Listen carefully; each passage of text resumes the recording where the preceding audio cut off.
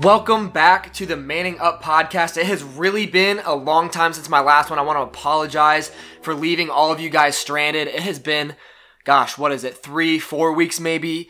I just needed to take some time. I had a lot to handle at the end of the semester. I needed to get my grades together. I needed to prepare for finals and prepare for some up-and-coming things this December and as well as next semester. I have some big news for you guys, but I'm going to make you wait until the end of the podcast to let you know what that is. So we actually have a couple big topics today, and before I get into those, I want to do a quick retraction. So I want to thank everybody who let me know that I had a huge mistake in my last one. This was during the midterms when I said accidentally that there are two Democratic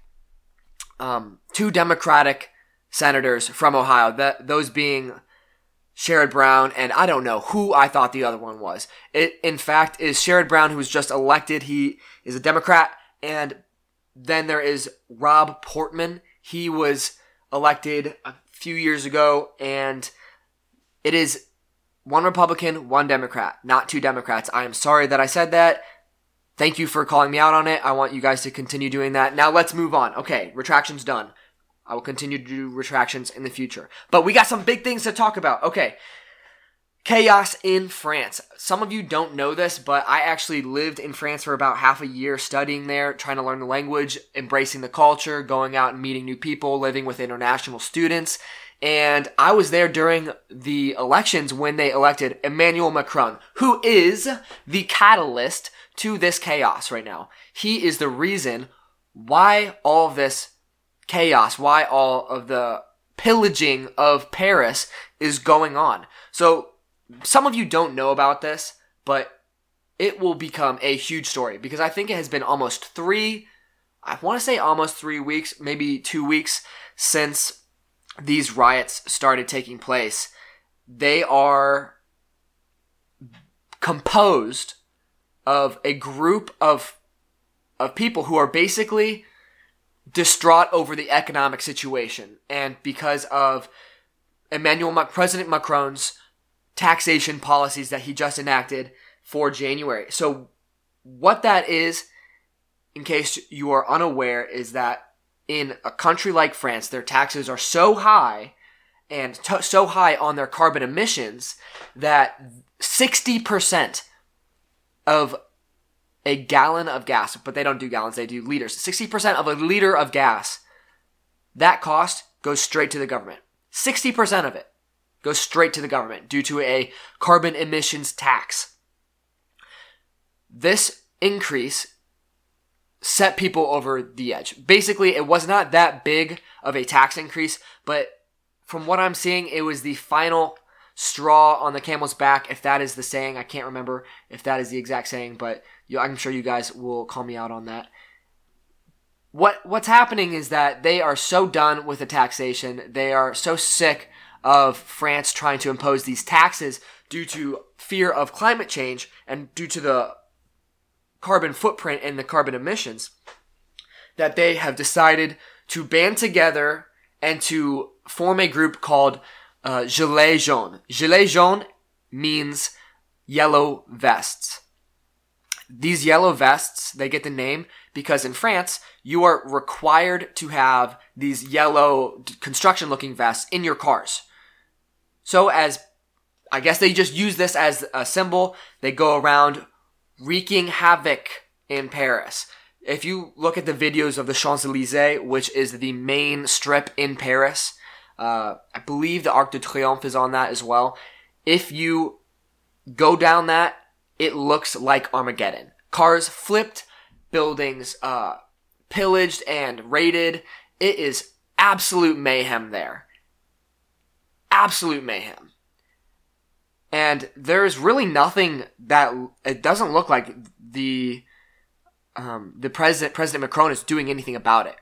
Doesn't look like he is combating this with any severe force.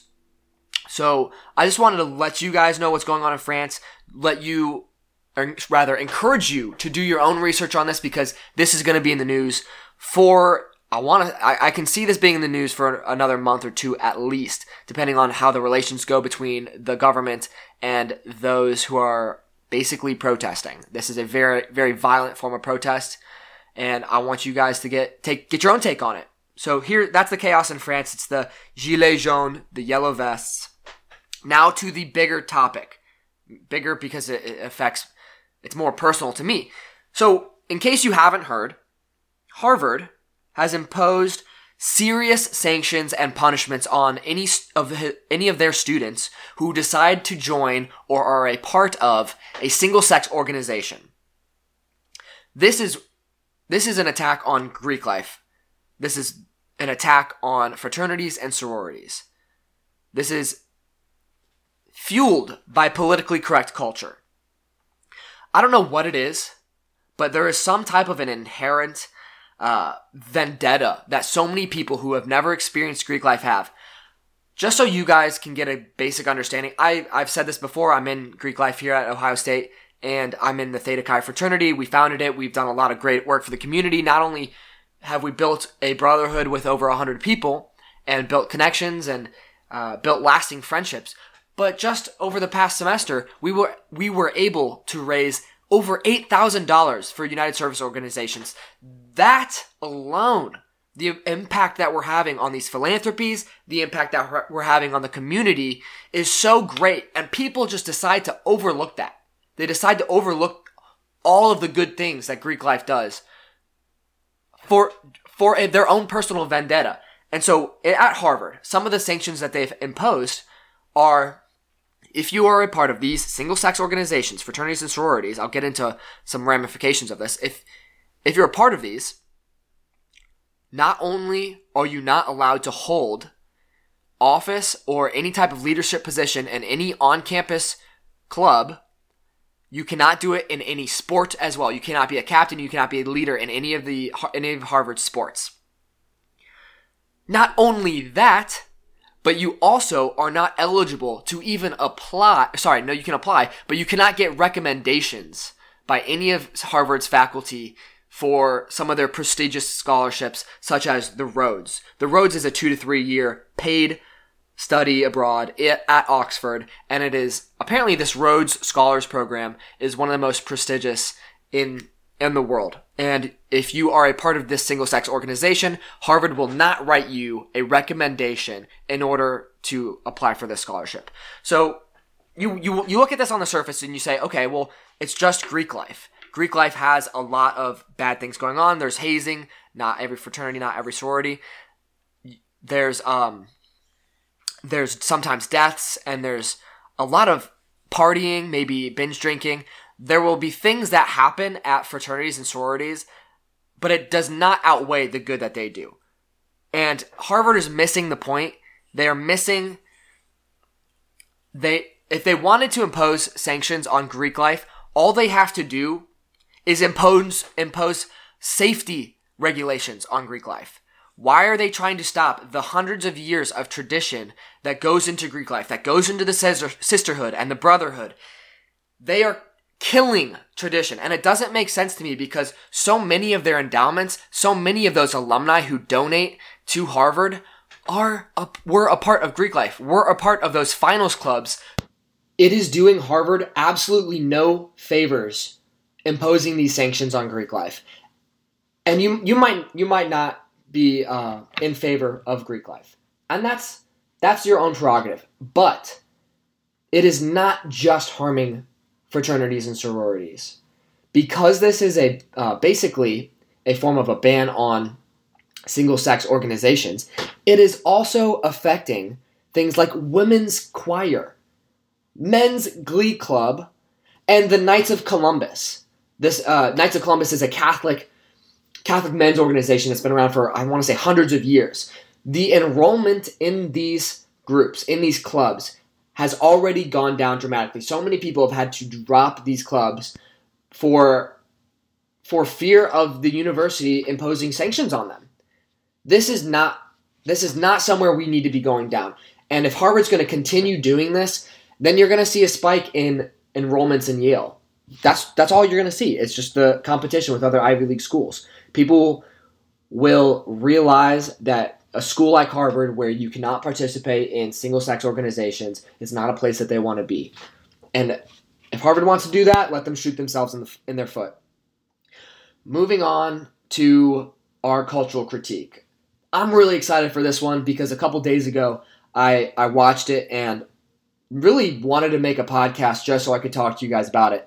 It's a film made in 1968 by the Beatles, one of my favorite bands, one of the most talented and most revolutionary bands of all time, who seriously influenced almost all of modern music. I mean, I don't think that they influenced rap music, but almost everything that has come past the Beatles was created because they revolutionized the sound. They came out with stuff that was so far past their time that that so many other bands took notice to and eventually created their sound out of it. If you wanted to think about it as like a tree, the Beatles are the trunk of that tree. They are the trunk of a tree with so many branches in so many different genres. And not only that, but their songs are hits. Almost all of their songs were hits. You cannot even debate that the Beatles aren't one of the best bands to ever form. Okay, now back to what the actual cultural critique is. It is Yellow Submarine. It is a film based off of the song Yellow Submarine, and boy, you guys just need to go check it out. It's on Amazon Prime. It is free if you have a membership. I'm sure if you wanted to stream it online somewhere, you could find it. But the song I want to play for you is from it, and that is Nowhere Man. Nowhere Man is my favorite song off of the from the movie. Let me know what you guys think. He's a real nowhere man, sitting in his nowhere land, making all his nowhere plans for nobody. Doesn't have a point of view, knows not where he's going to. Isn't he a bit like you and me? Nowhere man, please listen. You don't know what you're missing.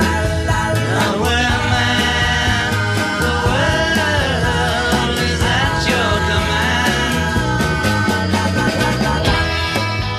command. All right, now for the big news. Now for the big stuff. So I took that long break. I took the 3 weeks hiatus, my vacation from the podcast, and I was setting up some stuff for December and next semester. This was a long shot, but I actually ended up getting the press pass and a media pass for Turning Point USA. They're a small government student-led organization that is actually led by Charlie Kirk. He's a conservative, kind of conservative commentator, political commentator in a way, libertarian. He is heading the Student Action Summit in West Palm Beach. It's the 19th through the 22nd of December. Not only did I get my travel stipend to go down there, but I'm also going to be a part of the media. I will be covering the event and bringing great content to you guys. So I'm really excited about that. Just so you guys can get a picture of what this event's going to be like. You're going to have speakers such as Donald Trump Jr., Dinesh D'Souza, Mark Levin, Jordan Peterson, Greg Gutfeld, Tucker Carlson, just to name a few. This is going to be a huge event, huge for the podcast. I'm really excited to go down there. Really excited to bring you guys new content, and hopefully this leads to more opportunities, to better podcasts, to more content, and who knows what's going to happen, but I figured I better start the podcast back up. So thank you guys for listening. I will see you soon.